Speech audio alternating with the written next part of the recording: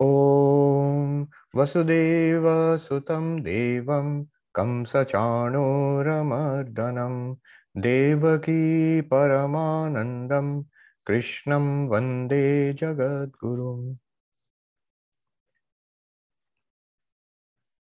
So it's been a little disrupted over the past few months. First of all, I went off to India, and then I had multiple speaking commitments in different places across the United States. And most of it, the brunt was borne by the Gita class because it's on a Friday evening, and the invitations are usually over the weekend, so I would be traveling. We are on the 8th chapter. One way of looking at the Bhagavad Gita, which has 18 chapters, is to divide it into 3 sets of 6 chapters each. Chapters 1 to 6, and then 7 to 12, then 13 to 18. And then equate these 3 sets with the great Vedantic saying, Tat Tvamasi, that thou art. The idea in non-dual Vedanta, Advaita Vedanta, is that the central teaching of all of these texts is that you are the ultimate reality. Your own nature, our own nature, if we realize who we are, is Brahman, the ultimate reality. Now, Tat is that absolute reality. Tvam is you, the individual being. Now, the first 6 chapters, according to this division, the first set of 6 chapters concentrates on finding out who we are. And the next 6 chapters, the one where we are now, from chapter 7 onwards, focuses on that as the God of religion, the God of theistic religions, the creator, preserver, destroyer of the world. And the final 6 chapters will tell us about the oneness, what our reality and the reality of God are one and the same. It does not mean that you are God. So that is a common mistake. Non-dual Vedanta does not commit that blasphemy saying, and that this ultimate megalomania of saying I am God. No.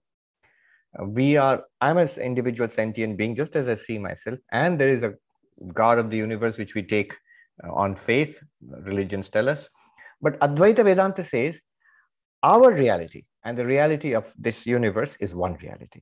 Our reality, if we inquire, we are not the body, not the mind, we are this existence, consciousness, bliss, the Atman, pure consciousness. And that pure consciousness is also in the background of this universe as God, and we are that pure consciousness. Knowing that sets us free from samsara. Again, a very non-dualistic, Advaitic reading of the Bhagavad Gita. There are any number of other interpreters who would not agree with any of this at all. All right. But now we are in the second set of 6 chapters, chapters 7, 8, and so on. And these are generally focused on God.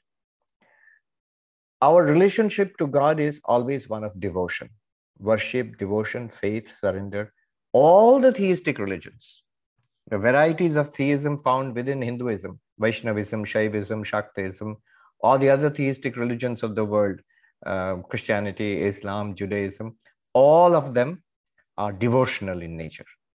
So they talk about God, which you take on faith, and there is love, devotion, surrender, worship, and so on. And that's the main theme of these chapters also.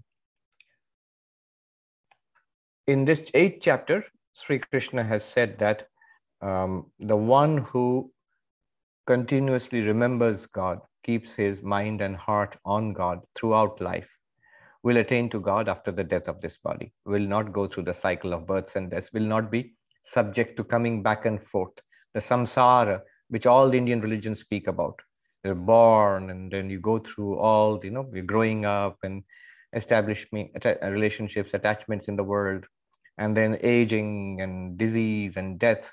And everything that you have gathered is also snatched away again from you. And not once, again and again and again. So you can see it's not really good news that we don't die with the death of the body. We are put back on the rack, as it were, again and again, until we realize that we are not these limited creatures. We become enlightened and we are set free, which was the purpose all along. So that's the kind of worldview, general worldview, not just Vedanta. All Hindu systems, Buddhist systems, Jain, Sikhism, all Indian systems have this idea of a cycle of birth and death. That's a good segue into the 15th verse, where he will say, Those who attain me, here Krishna is talking as God. Those who attain me do not come back into this world of eternal return, being born and dying again and again. That stops. 15th verse. Mam upetya punarjanma dukkhalayam ashashvatam napnuvanti mahatmana samsiddhim paramam gata. It's a beautiful verse, actually. The great souled ones, the Mahatmas, having attained me, have no more birth, which is the abode of misery, which is the abode of misery and is non-eternal, for they have attained the highest perfection. So attaining God, attaining the absolute, attaining me, they are set free. Free from what? From the cycle of birth and death, rebirth, birth, rebirth, death, again rebirth. What's the problem? Why would you want to be set free from this? Dukkhalayam ashashvatam. This is the house of sorrows, the vale of sorrows, as it is said. Alaya means house. In Sanskrit, alaya, vidyalaya, school, house of knowledge. Devalaya, temple, the house of God. And now Krishna calls this world Dukkhalaya, the house of sorrows. Ashashvatam. Why is it the house of sorrows? Because everything is unstable here. Everything perishes and goes away. This is very Buddhistic in it, this idea. The Buddha's idea was exactly this, that everything is sorrow here because everything is impermanent, momentary, and empty. Anityam, kshanikam, shunyam. Here Krishna says the same thing. Dukkhalayam ashashvatam. This house of sorrows. You are not going to come back, be sent back again to this house of sorrows. This unstable, ever-changing, this vale of tears. Such are the Mahatmas, the great ones. Why? Then what happens to them? If they don't come back here, where do they go? Samsiddhim paramam gata. They attain the highest glory. Paramam, transcendental. Samsiddhim, perfection. They attain to transcendental perfection. Before I forget, this question of birth and rebirth, a couple of funny stories. One is, right here in New York, Swami Madhavanandaji, he was the president of our order in the 1960s. A very great monk, long before my time, of course. He was known as a very strict disciplinarian and extraordinary scholar, a man of very few words, deeply meditative and enlightened being. Everybody knew that. So in his old age, he had a tumor in the brain, and it was diagnosed, and at that time, proper medical facilities were not available in Calcutta. Swami Nikhilanandaji, who was here in the Vedanta Center here, the Ramakrishna Vivekananda Center on the east side. So in New York, we have two centers, the one where I am sitting now, the Vedanta Society of New York, and the other one across the park, the East Side Center, the Ramakrishna Vivekananda Center. Swami Nikhilanandaji was there, and he was a very good friend of Swami Madhavanandaji. So he wanted to do his friend a good turn.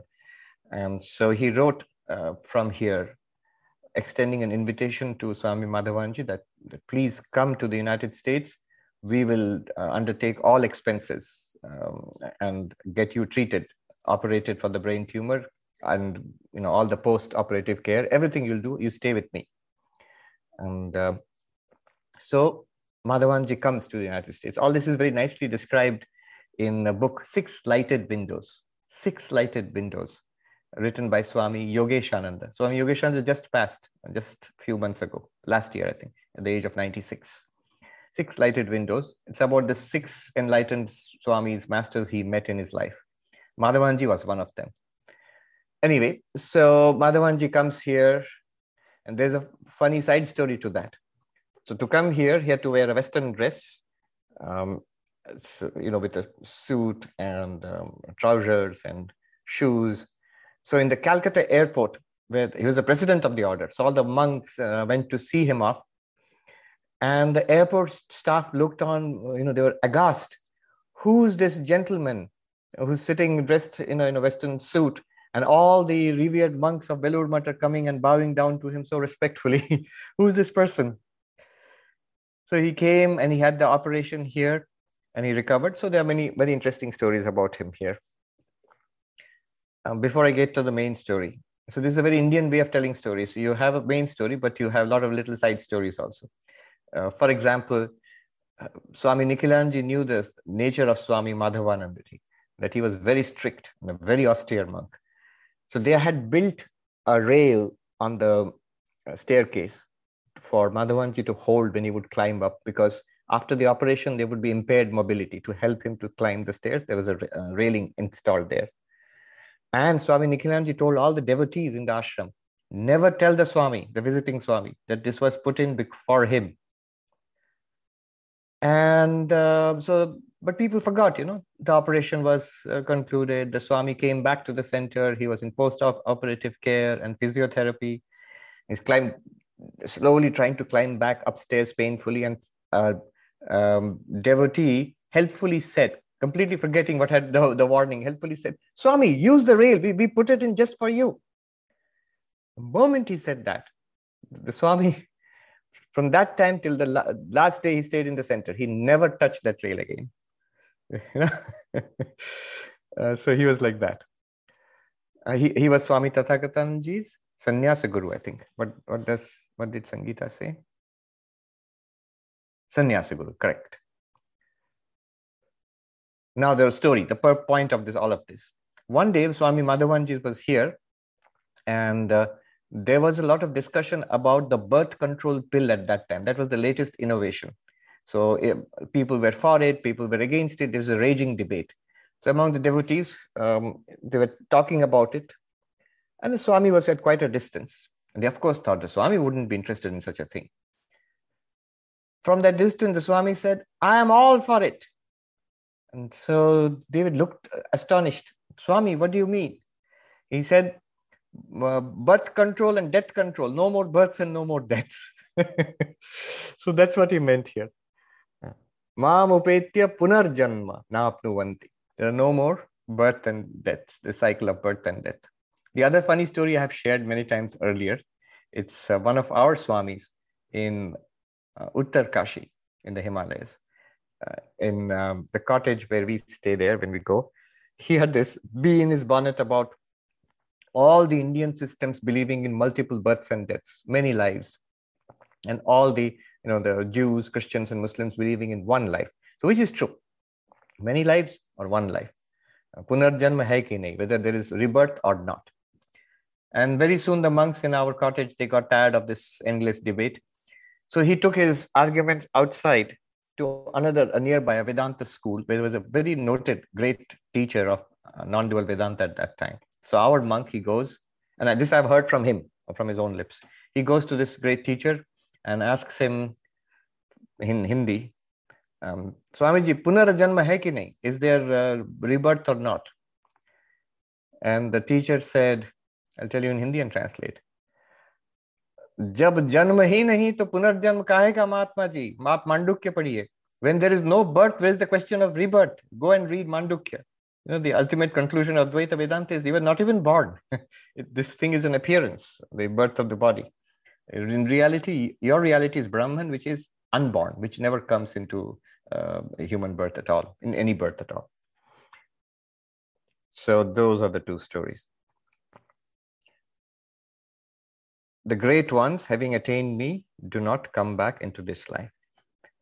Swami Ram Sukh Das Ji, whose commentary is also very nice, he makes an interesting remark. Mahatma, great soul. Mahatma Gandhi was called Mahatma. So Mahatma, Krishna uses this word in the Gita a few times, and he makes a very interesting observation. Ram Sukh Das Ji makes this interesting observation. At no point does Krishna refer to a Jnana Yogi or Raja Yogi or Karma Yogi as Mahatma.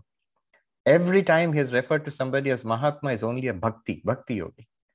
The person who is a devotee of God, that person is referred to as a Mahatma. So that's interesting observation by Ram Sukh Das Ji.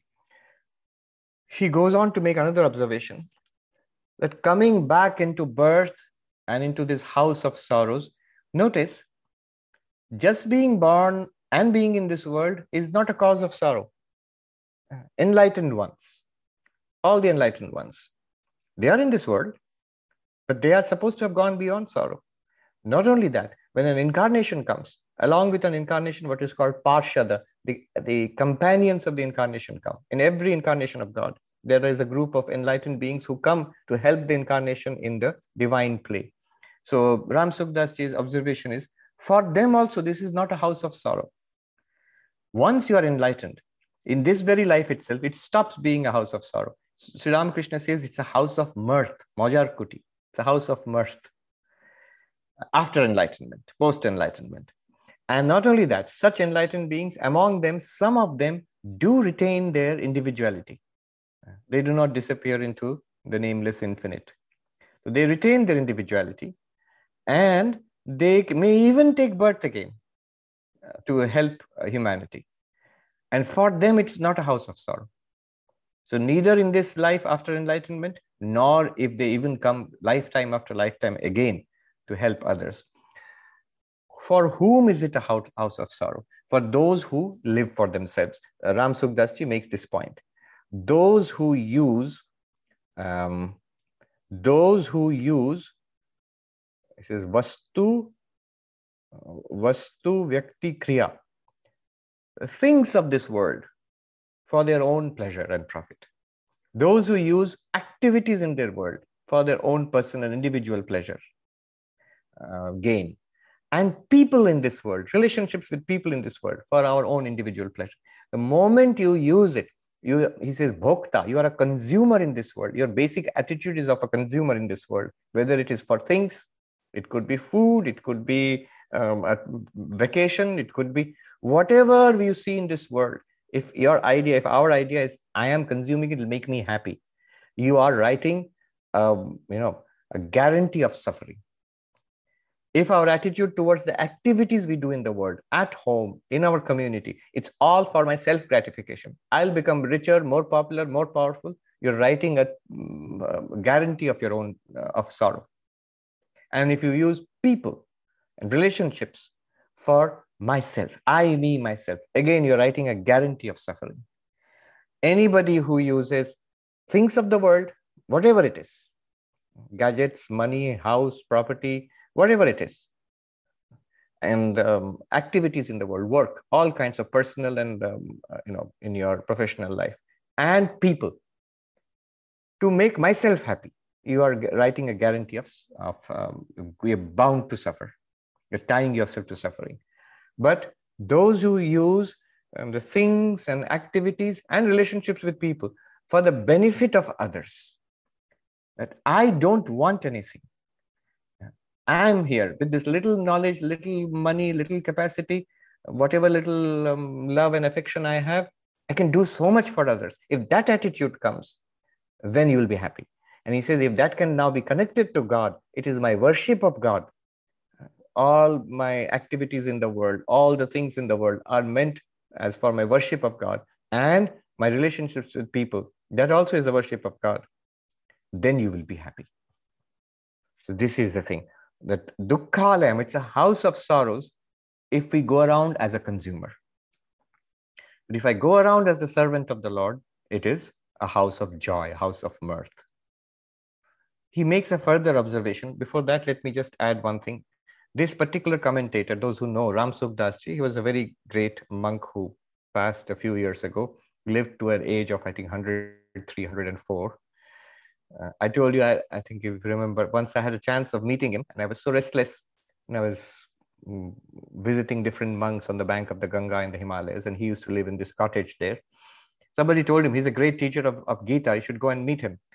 I said, later, when I come back. Very unwise. He was 100 years old. So if you say, I'm going to come back in my next trip, how do you know he's going to be there? And that's what happened. The next time I came back, he was gone already. Anyway, the philosophical background is important. Ram Sukdas Ji is not a non-dualist. He was what is called a qualified monist, Vishishtadvaita. According to qualified monism, the ultimate reality, Brahman, is an organic whole. That means all of us, all beings, all of us, and the entire universe, living and non-living, we are parts, components, tiny bits of the divine. The divine is an organic whole of everything. We're all part of it. Isn't it what Advaita Vedanta says? No, not at all. Advaita Vedanta says there is no all. There is only one reality, and you are that. That all which you are seeing is an appearance.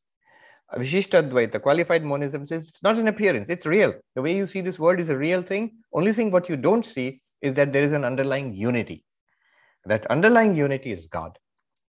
More technical language, Jiva Jagat Vishishta Brahma. Brahman is the absolute reality qualified by the all sentient beings and all non-sentient entities.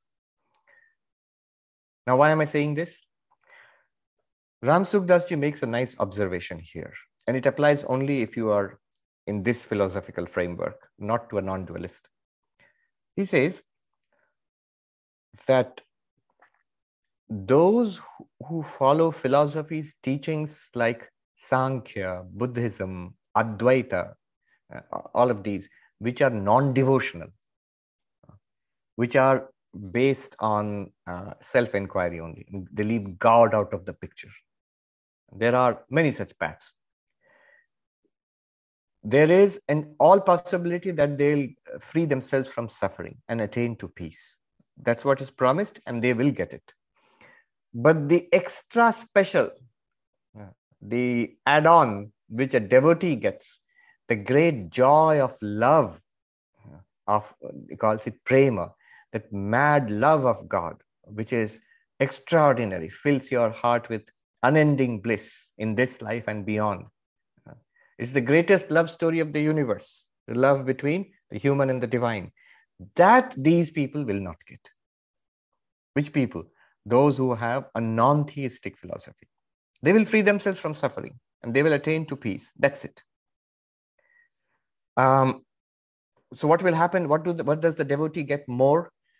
By the process of purification and self-inquiry, you come to realize, I am not the body, not the mind, I am consciousness. Good, so far. When you come to be aware of, you are like a spark of a blazing fire, a tiny ray from a tremendous blazing sun, the infinite mass of consciousness, which is God, of which you are one tiny ray. You become aware of that. And immediately you establish this extraordinary loving relationship with God. And that loving relationship, he says, pratikshana vardhamana, moment to moment, it is overflowing and increasing forever. So that extraordinary bliss, you deprive yourself of if you follow those much more dry, philosophical, paths of insight into oneself. So that's his point of view. Here's a point. I mean, if you ask me as a non-dualist, would you agree with that? And say, yes, Ananda in Advaita Vedanta, bliss, is basically an appreciation of your infinite nature, your infinite existence consciousness. An appreciation of that fills you with peace and fulfillment. That's Ananda. But this positive love of God, that is a unique contribution of bhakti. The bhakti movements, the devotional movements, they claim that this is more than moksha. This is more than spiritual freedom. This endless, this love with God. Okay. So they attain that. And for such people, this world is not a house of sorrows. They can come back to it as many times as the Lord wills. And for them, it is all eternal loving service of God. They do not use people, objects, and activities in the world for their own gratification. They don't need to. They are ever fulfilled by the love of God. Any other point here? No. Next verse is a very soaring, sublime verse. 16. Abrahma bhuvana loka punaravartinorjuna mamupetya tu kaunteya punarjanma na vidyate. All the worlds, O Arjuna, including the world of Brahma, are subject to recurrence. But after attaining me, there is no rebirth, O son of Kunti. Beautiful verse. Brahma bhuvanan loka. All the worlds, all the universes. The lokas are universes. All the universes in this vast universe, What we see as a universe is actually a multiverse, not in the physics sense. Old Indian cosmology said there are multiple universes packed in here. We see only one, this physical universe, but there are many other levels according to that cosmology, again shared by Hindus, Jains, Buddhists, a very complex cosmology of layered universes. All of them, Krishna says, they are subject to arising, persisting, and disappearance. They come, they play around for a while, and they disappear back, merge back. And then they come back again and play around for a while and go back into the source. So this continues, this cycle. A Brahma Bhuvanan Lokaha Punaravartino Arjuna. O Arjuna, up to the highest heaven, the most magnificent sphere of Brahma, not Brahman, Brahma, the creator of the universe, up to that level, what you might call the highest heaven, the seventh heaven. Literally, it is the seventh heaven, even by the Hindu cosmology. So there is something there. Up to that, all of them are subject to arising, persisting, and disappearance. They all come back. This is the world of return, eternal recurrence, coming back again and again and again. Not just this little human life, all worlds, all universes, they cycle through this creation, existence, and destruction again and again and again. But those who attain me, they do not, they escape this punarjanmana vidyate. They do not go into this cycle of birth and rebirth. So the question here is, what about heaven?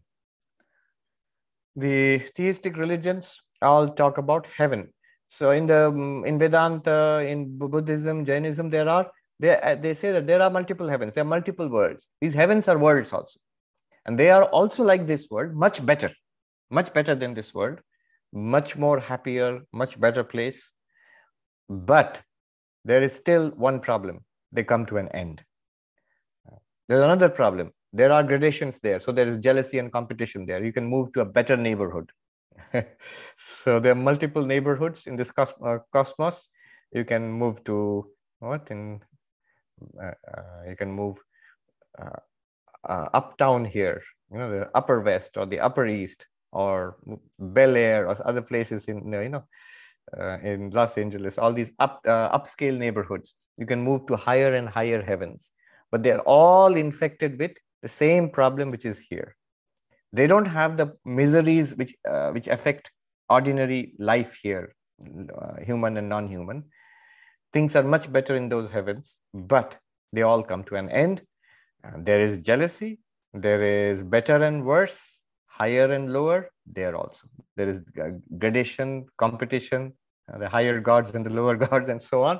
And none of them, they're all gods with small g. They're all beings like us, immensely more powerful, but still sentient beings like us. And all of it comes to an end. Swami Nishreyashanandaji, who established the Vedanta work in South Africa many years ago. He was a disciple of Swami Shivananda. So he used to teach Vedanta with most extraordinary stories. One of his stories is this, about this multiple heavens and coming back. He says, well, you know what these heavens are like? I flew from South Africa, from Durban to Mumbai, in those days, Bombay, by Air India. So I had to purchase a ticket. And then I got into the plane. They were air hostesses who said, come, this is your seat. And these are almost literally the language you find in the Karma Kandas, in the Vedas. Ehi. So there are beings, astral beings who will say, come, this is what you have earned. After our death, we go and see that. This is the ticket you have purchased. So I go and sit down there. And then we take off. We fly at 30,000 feet. And there is a movie playing. And the air hostesses bring us nice food and drink. It's all wonderful. It's temperature, cool temperature. And there are nice folk around. And there's entertainment throughout.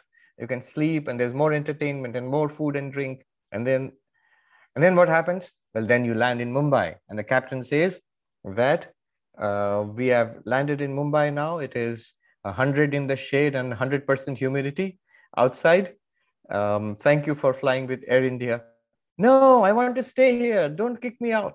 I'm sorry, you have to leave now. You can fly with us again. Buy a ticket again, you can fly with us again. And you are kicked out into 100% humidity and 105 in the shade. Exactly like that. When we generate a lot of punya, good merit, after the death of this physical body, the subtle body, the sentient being now goes to other worlds. And it's like, and there are beings who say, you have accumulated so much merit. Here is your seat, this particular heaven. And these are the enjoyments we have for you. And it goes on all very nicely until Gita itself, Krishna says, Shine punye matyalokam vishanti. As your merit is exhausted, it runs down, you are again sent back to the world. We're back to earth again, back to human life. And they say that it is worse for the dwellers in these heavens because they have no old age. They have no human wear and tear. They have no disease. So when the end comes, it comes suddenly. It's over. Off you go, back to the world. And so there are depictions of beings kicked out of heaven, falling back to the earth, and they cry out, alas, alas, we are lost. And this has happened not once. And one might think it would be nice to experience that. Well, we have. All of us have. Again and again and again, ad nauseum. So we have all experienced it. It all comes to an end. That is the great defect. Brahma Bhuvanan Lokar. He says, up to the highest heaven, even the most spiritual heaven, that is called Brahma Loka. Now, there is a one point here. The heaven mentioned, heaven with a capital H, mentioned in the theistic religions, the heaven, the Christian heaven, the Muslim, the Jannat, and so on, and the Hindu Vaikuntha, the Kailasha of the Shaivites, the Devi Loka of the devotees of the Mother Goddess, or even those who do not believe in God, the Pure Land of the Buddha. They are eternal heavens. They are not like what I mentioned just now. They are meant for spiritual seekers. Even there, if you go there, you still have some desire left. You still have to come back. So Brahma Loka, again, will send you back. The Brahma Loka is there, and as long as this universe lasts, the Brahma Loka also lasts. And when the universe is gone, that also disappears along with the rest of the universe. But those in the Brahma Loka, the only advantage is from there one can attain to full illumination and see that you are the infinite and you're free forever. If you do not, you're going to come back to this world again. So he says, up to the world of Brahma, everything comes back. Everything is recycled.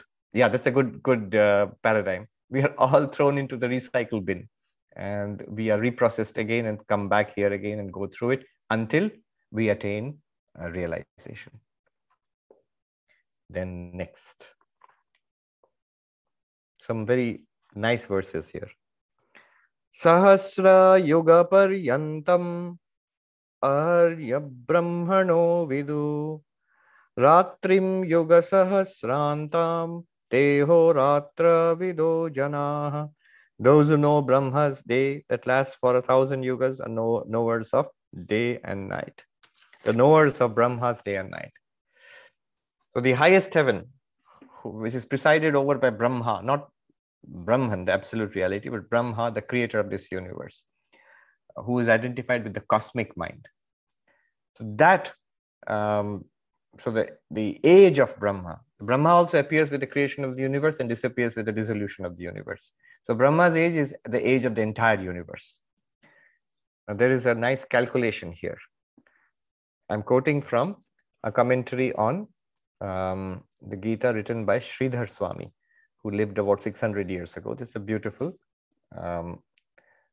commentary. So there he talks about this calculation. He says,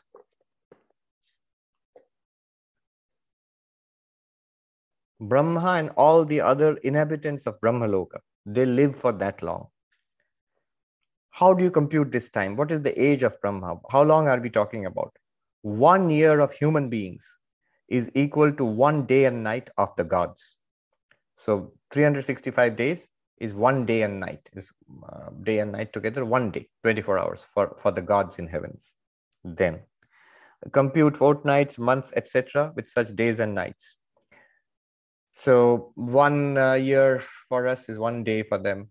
So a week for them would be 7 of our years. A month for them would be 30 of our years. And 1 year for the gods would be 365 years for us. 1 year for a god. Now, if you compute in this way, 1 quartet of yugas stands for 12,000 such years.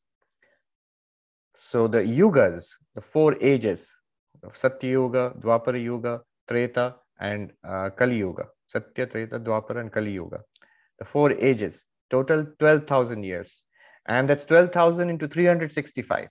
That's the number of our years it will be. So it's more than 3 million, or nearly 4 million years for us. So that is 4 yugas. And you multiply that by 1,000. 1,000 such yugas is the day of Brahma. So let's say 4 million years. And then into 1,000, 4,000 million years, which is like 4 billion years.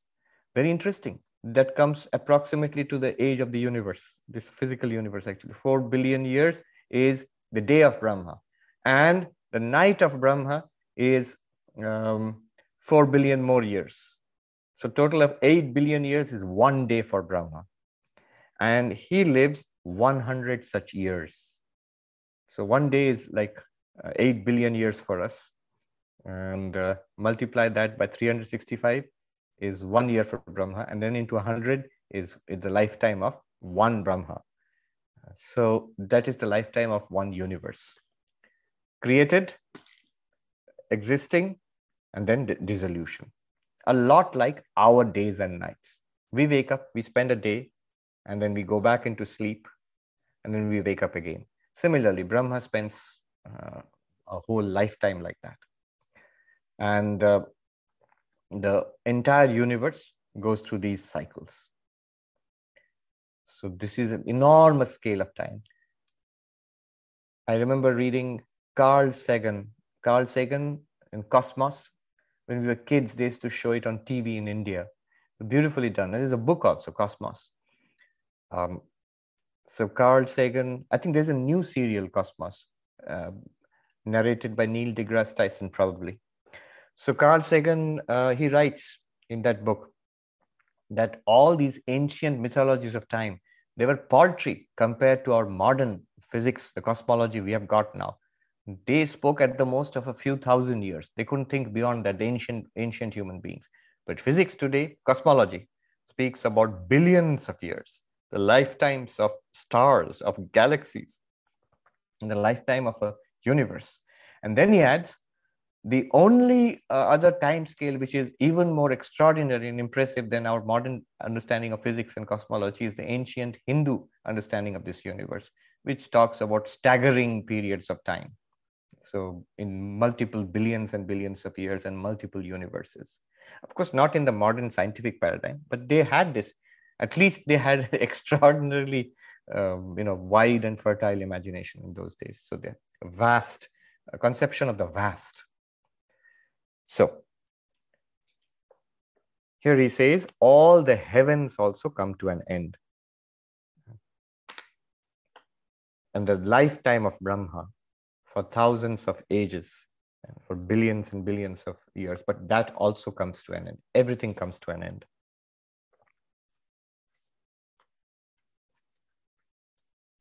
I had mentioned in this class earlier of that beautiful science fiction story of the 9 billion names of God.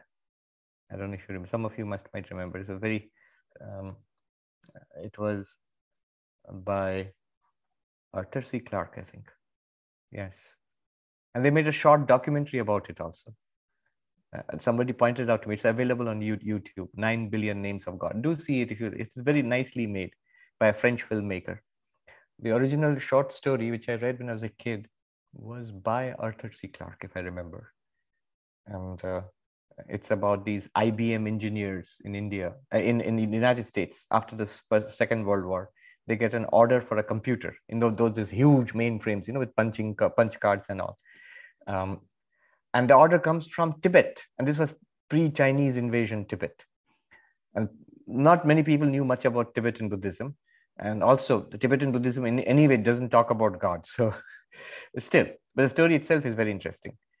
And the engineers go, they fly from, so they ask the Tibetan monk who has come to order the computer, why do you need a computer? They said, we have been engaged in this project for hundreds of years. We have to chant the 9 billion names of God. What's that? These names are generated by some kind of formula and we have to chant them. And when we have finished chanting, then our task is done. Well, what will happen when you finish chanting? Well, the universe will come to an end. And of course, the scientists and engineers, they roll their eyes. But anyway, an order is an order. So they decide to transport the computer from their IBM office in United States to India, and then to Nepal, and then to Tibet. So by plane, they take it, and then on the back of yaks and all in a caravan, they take it to the monastery in Tibet, and they install generators. There's no electricity there, generators, and they set up the computer, and they program the computer to chant the names of God. It can be done much faster. If the monks had done it, it would have been done in hundreds of years, but the computer can do it in a couple of weeks or so. So it starts chanting, and the monks are all very serious and very happy. And then one of the engineers says to the other, we are in trouble, because the moment the computer finishes their silly project of chanting these 9 billion names, well, nothing is going to happen. And then the monks are going to blame us. We'll be in trouble. They'll beat us up, or worse, we'd better escape from here before the computer finishes chanting the 9 billion names. When they see nothing is happening, they'll be so disappointed, they'll blame us. So at night, they escape. And the story is that chanting is going to, so it's a very thrilling conclusion. So the chanting is going to end that night at midnight. And so they are escaping from the monastery, and they look back at the monastery, and they know that the chanting has ended. They're worried, are the monks going to chase us and beat us up? And so they're going through the dark plateau, the Tibetan plateau, with icy mountains all around. And the last line of the story is, one of the engineers says to the other, look. And they look up at the sky, and they see that's the last line of the story. They see the stars going out one by one, and a great darkness spreading across the universe. So the universe is ending. But it does come to an end. Not in, you don't have to chant the 9 billion names of God, or a computer chanting can't do it, but it will come to an end. And then, not an end, it will start all over again. And then again, it will end, and then it will start all over again. And I can keep doing this till the end of the class, but you get the idea.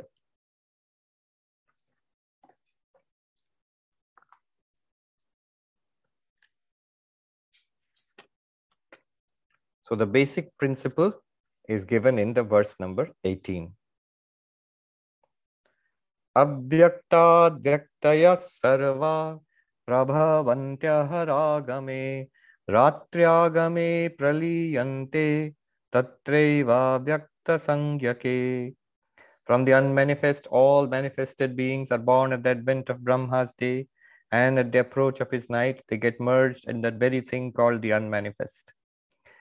So our basic universe, this universe we exist in, it is created when Brahma wakes up. It all gets merged back into the unmanifest when Brahma goes to sleep. And the entire cosmos, including Brahma, also will disappear at what is called Mahapralaya, at the end of Brahma's life, the 100 years. So there are cycles within cycles. From the unmanifest, the basic principle is this: from the unmanifest, which is Maya, from Maya, all beings emerge. And they exist for millions and billions of years. We all go through life, birth, life, death, again, birth, life, death, so many times. Hopefully in this period, we'll get enlightenment. If we don't, Maya is not exhausted. Maya will withdraw the entire universe back into itself at the end of one cycle, and we will all remain in our seed form. And again, when the universe is projected, we'll be thrown back into it to play again until we get enlightenment. And this goes on. Basic principle: the universe emerges from Maya, exists for some time, and then disappears back into Maya. From unmanifest to manifest, from manifest to unmanifest. Just like our day. From deep sleep, we emerge into dreams. From dreams into waking. And then from waking back into sleep and dreams, and again into deep sleep. So this cycle of sleep, dream, and waking, it continues. This defines our day, the basic paradigm of our days. And the idea is that the universe also goes through that, from an unmanifest state into a subtle state.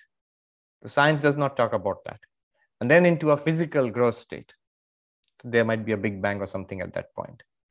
And that goes on for billions of years. Again, that gross state disappears into a subtle state, and subtle state back into the unmanifest. And again, the cycle is repeated.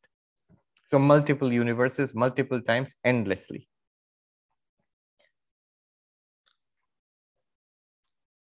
Then 19. Bhutagrama saevayam bhutva bhutva praliyate ratyagame vashah partha prabhavatyaharagame. That very multitude of beings being born again and again is absorbed at the approach of night, O Partha, and at the approach of the day is born again in spite of itself. So this day and night is the day and night of Brahma. It is the beginning and end of this universe. Within the existence of the universe, we are born and die many times. Our bodies are born and they die many times. Many civilizations come up and disappear. Planets come up, civilizations come up, living beings evolve, and they disappear back again. All of that happens in one day of Brahma. At the night, the entire physical universe is absorbed back into the unmanifest. And again, next day is the day of Brahma. And this continues for the whole lifetime of Brahma, that Brahma.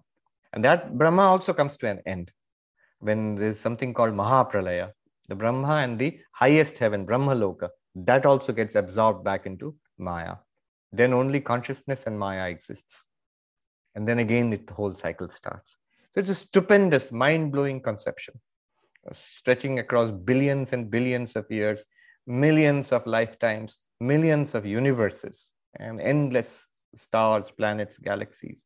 Sri Ramakrishna says, I saw the source where universes, like he said, like those baby crabs which are born on the bank of the Ganga, shoals of them, swarms of them, they walk back into the river. So he says, universes like that I saw being born and spinning off, compared to that, what is one little life, one little civilization, one little planet also? And he says, helplessly, at the beginning of day, they are projected into this existence, physical existence. And at the coming of the night, not the night of our life, it comes at the age of 80, 90, 100, the coming of the night for the whole universe. The entire game is absorbed back into the unmanifest. And he says, helplessly, avasha. You can't say, let me play a little more. No, mom and dad is not going to allow you to play a little more, because all your little friends are going home, and even the playground is going to disappear. Because the whole of the universe is going to disappear now. At the descent of the night, it's all going to disappear back. But you'll get your chance to play again tomorrow when the universe is created again. So it's a very extraordinary vision. One more verse, the point of all of this, 20th. What are we to do? Parastasmat bhavanya avyaktat sanatana yasa sarveshu bhuteshu nashyatsu na vinashyati. Beyond this unmanifest, there is another unmanifest eternal being that does not perish when all creatures perish. Parastasmat bhavanya avyaktat sanatana. Beyond Maya, there is another unmanifest. Why is Maya called unmanifest? Maya is like our deep sleep. Waking and dreaming are like the creation of the universe. There are things, there are objects, there are distinct, there are differences, there are experiences. Everything drawn into a blank, uniform oneness, that's like Maya. The entire cosmos becomes like that. But beyond our waking, dreaming, deep sleep is you, the consciousness. You illumine. In you there is waking, in you there is dreaming, in you there is deep sleep. And you are the illuminer of all the experiences, all that happens in waking, dreaming, deep sleep. This you, the fourth. In Mandukya, it was called Turiya, consciousness. You are the fourth, which illumines your own waking, dreaming, deep sleep. This Turiya is also the consciousness which illumines the cosmic waking, dreaming, deep sleep. The creation of universes, the existence of universes, and the disappearance of universes all happens illumined by this consciousness, and in this consciousness, and as nothing but this consciousness. 3 steps. Appears to consciousness, illumined by consciousness, exists in this consciousness, not outside, and actually does not exist in consciousness also. Consciousness alone appears as its own universe. This is the other the greater unmanifest beyond the unmanifest. What is the unmanifest? Maya. What is the other unmanifest beyond Maya? Consciousness. So, sounds great, but what is it to me? You are that ultimate reality. You are that consciousness. The same consciousness, identified one individual being, right? You, I, right here, is the witness to the individual waking, dreaming, deep sleep, individual lives, births and growth and aging and death. Same consciousness. And identified with Maya is the witness to the cosmic creation, existence, and disappearance. So a tremendous declaration here. This is the point of all. Paras tasmatu. Beyond all of this, transcending all of this, there is a reality. What is that? It's an unmanifest. Well, we just talked about an unmanifest, Maya. No, this is beyond that Maya. It is higher than that Maya. It is Sat, existence itself, Chit, consciousness itself, and Ananta, endlessness, infinitude, which is also Ananda, bliss. Ya sarveshu bhuteshu nashyatsu na vinashyati.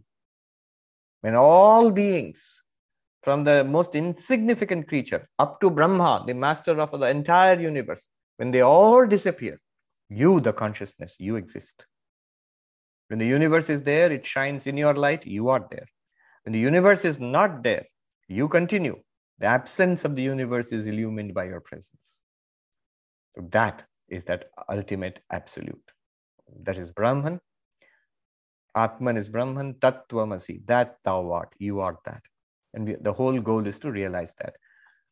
And Advaita Vedanta has no objection. It says, suppose someone says, but this is the chapter on bhakti, devotion to God. Why are you bringing in the absolute reality, Nirguna Brahman? There's no problem there. Nirguna Brahman, the absolute reality, and Saguna Brahman, the God of the universe, theistic God, they are one and the same.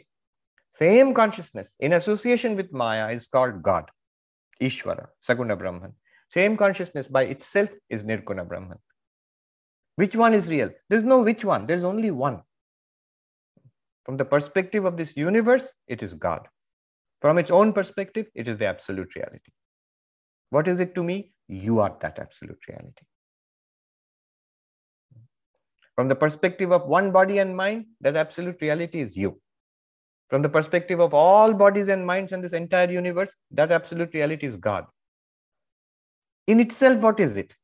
Absolute reality. Brahman. All right. This is a beautiful point to end it. And there is no problem with devotion also here, because classical Advaita Vedanta will say, yes, by sheer devotion to Ishvara, by sheer devotion, your loving relationship with God, your loving relationship with Krishna. By the grace of Krishna, if you get that realization, you are Brahman. Advaita Vedanta has no complaint there. All that Advaita Vedanta wants is you have to realize that you are Brahman. You are that absolute reality. Do it with self-inquiry or do it by surrender to God. By the grace of God, you will get that knowledge.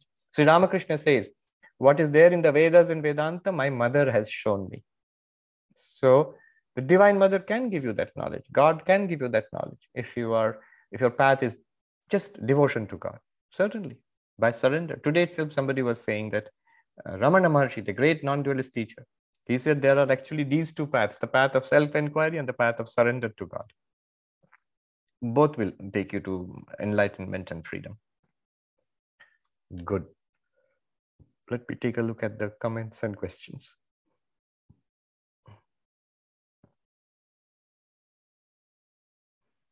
Ashok says, we love your stories, Swamiji. Yes, I love the stories also.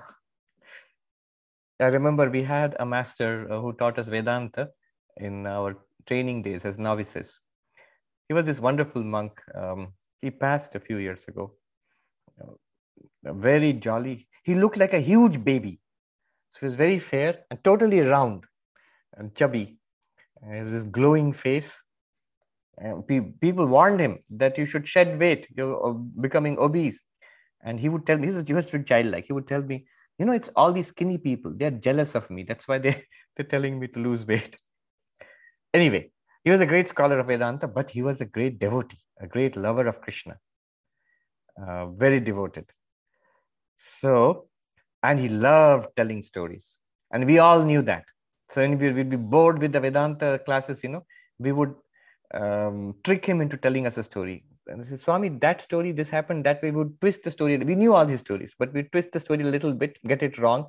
And he would say, no, you don't listen. How many times do I have to tell you that story? Listen, this is how it was. And good. So the rest of the class was pure entertainment. And then the bell would go and the Swami would get very flustered. He said, you all are so mischievous. Next time, no more stories. I will finish this. And he would start the class with a clear statement of intent.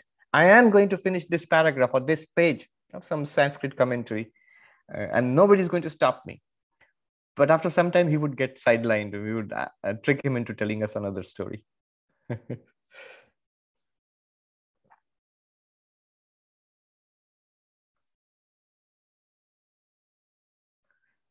Rama says, what is meant by retaining individuality? Non-dissolution of subtle body. Actually, the subtle body can remain in the causal state. So subtle body can remain as subtle body also. That is rare. But such, I've heard from senior practitioners, those enlightened beings who retain their subtle bodies, they are much easier of access to us. Those who go back into the causal state, it requires much more spiritual practice for us to get help from them. So when Vivekananda said, it may be that I shall see fit to discard this body, but I shall not cease to work. I shall inspire men everywhere, all human beings, all beings everywhere, till the universe knows it is one with God. Now I've heard from a senior, very wonderful Swami, that Vivekananda is easily accessible. He retains a subtle body and he can help if there's somebody who's seeking spiritual enlightenment or the good of humanity. There are people, I know of at least a couple of, one monk and one devotee, a great worker for the welfare of humanity. They have had clear visions from Vivekananda telling them what to do. And there may have been many more like that. So that's somebody who retains a subtle body. Those that go back into the causal state, that requires much more spiritual practice. So, okay, here is something from avatarology, study of avatars, incarnations. Why do we speak about Yuga avatar, the avatar of an age? So Sri Ramakrishna is, for example, Yuga avatar, avatar of this age. After the passing of the avatar, giving up of the physical body, until the coming of the next avatar, the incarnation retains a subtle body.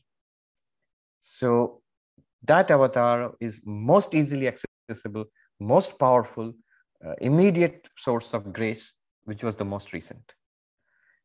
Yes, you can still, and people still do, access Krishna and Christ and all of the others, but much more difficult because they have gone back into the causal state. So that's that.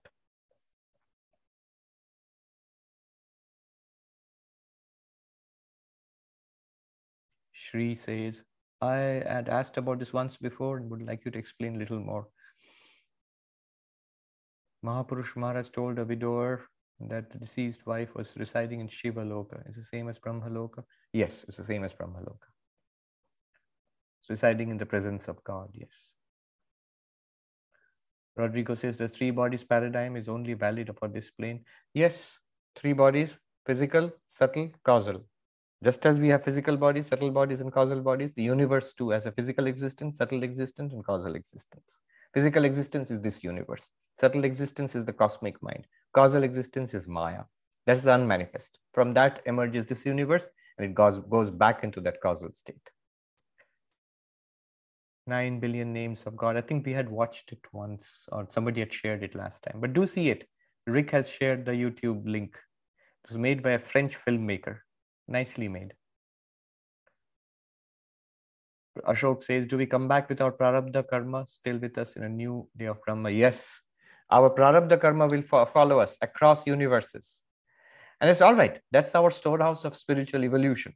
So what we have, all the homework and assignments we did in our last universe, If we have not become enlightened, not graduated yet, we still get credit for it. We don't remember anything at all, but we start off in the new universe at a higher level. Vishwanath says, Ishwar anugrahat eva pumsam advaita vasana. Avadhuta Gita says, only with the Lord's grace that we get even interested in Advaita Vedanta. Yes, and the Lord's grace is upon us only when we have a lot of good karma. So a lot of good karma, that means everybody here who's interested, they're all interested in Advaita Vedanta, are people with a lot of good karma and blessings of God. Sangeeta says there are specific temples in Karnataka where Swami Vivekananda's subtle body is summoned by planchets. Our parents' generation witnessed this happen live too. Nirjari's question, I missed a question up there. Do you mean Brahma as Ishwara, the God we pay to in Bhakti Yoga, when you say his age is the same as universe's age? No. I mean Brahma as Brahma, Chaturmukha Brahma, Prajapati Brahma, or Chaturmukha Brahma, or whom we call Hiranyagarbha, who, Ishwara, God, in the depiction, in the Vaishnava depiction, is Vishnu or Narayana on the cosmic serpent lying down on that. And from his navel comes a lotus. On the lotus sits Brahma. That is Brahma, who emerges from the navel of Vishnu and lives for several billion years and goes enfold back into Vishnu. Vishnu is eternal. God is eternal. And Ishvara is eternal. Brahma is not eternal. Ishvara is the reality plus Maya, consciousness plus Maya. So the God you pray to does not come and go. It's an eternal. Otherwise, it won't be God.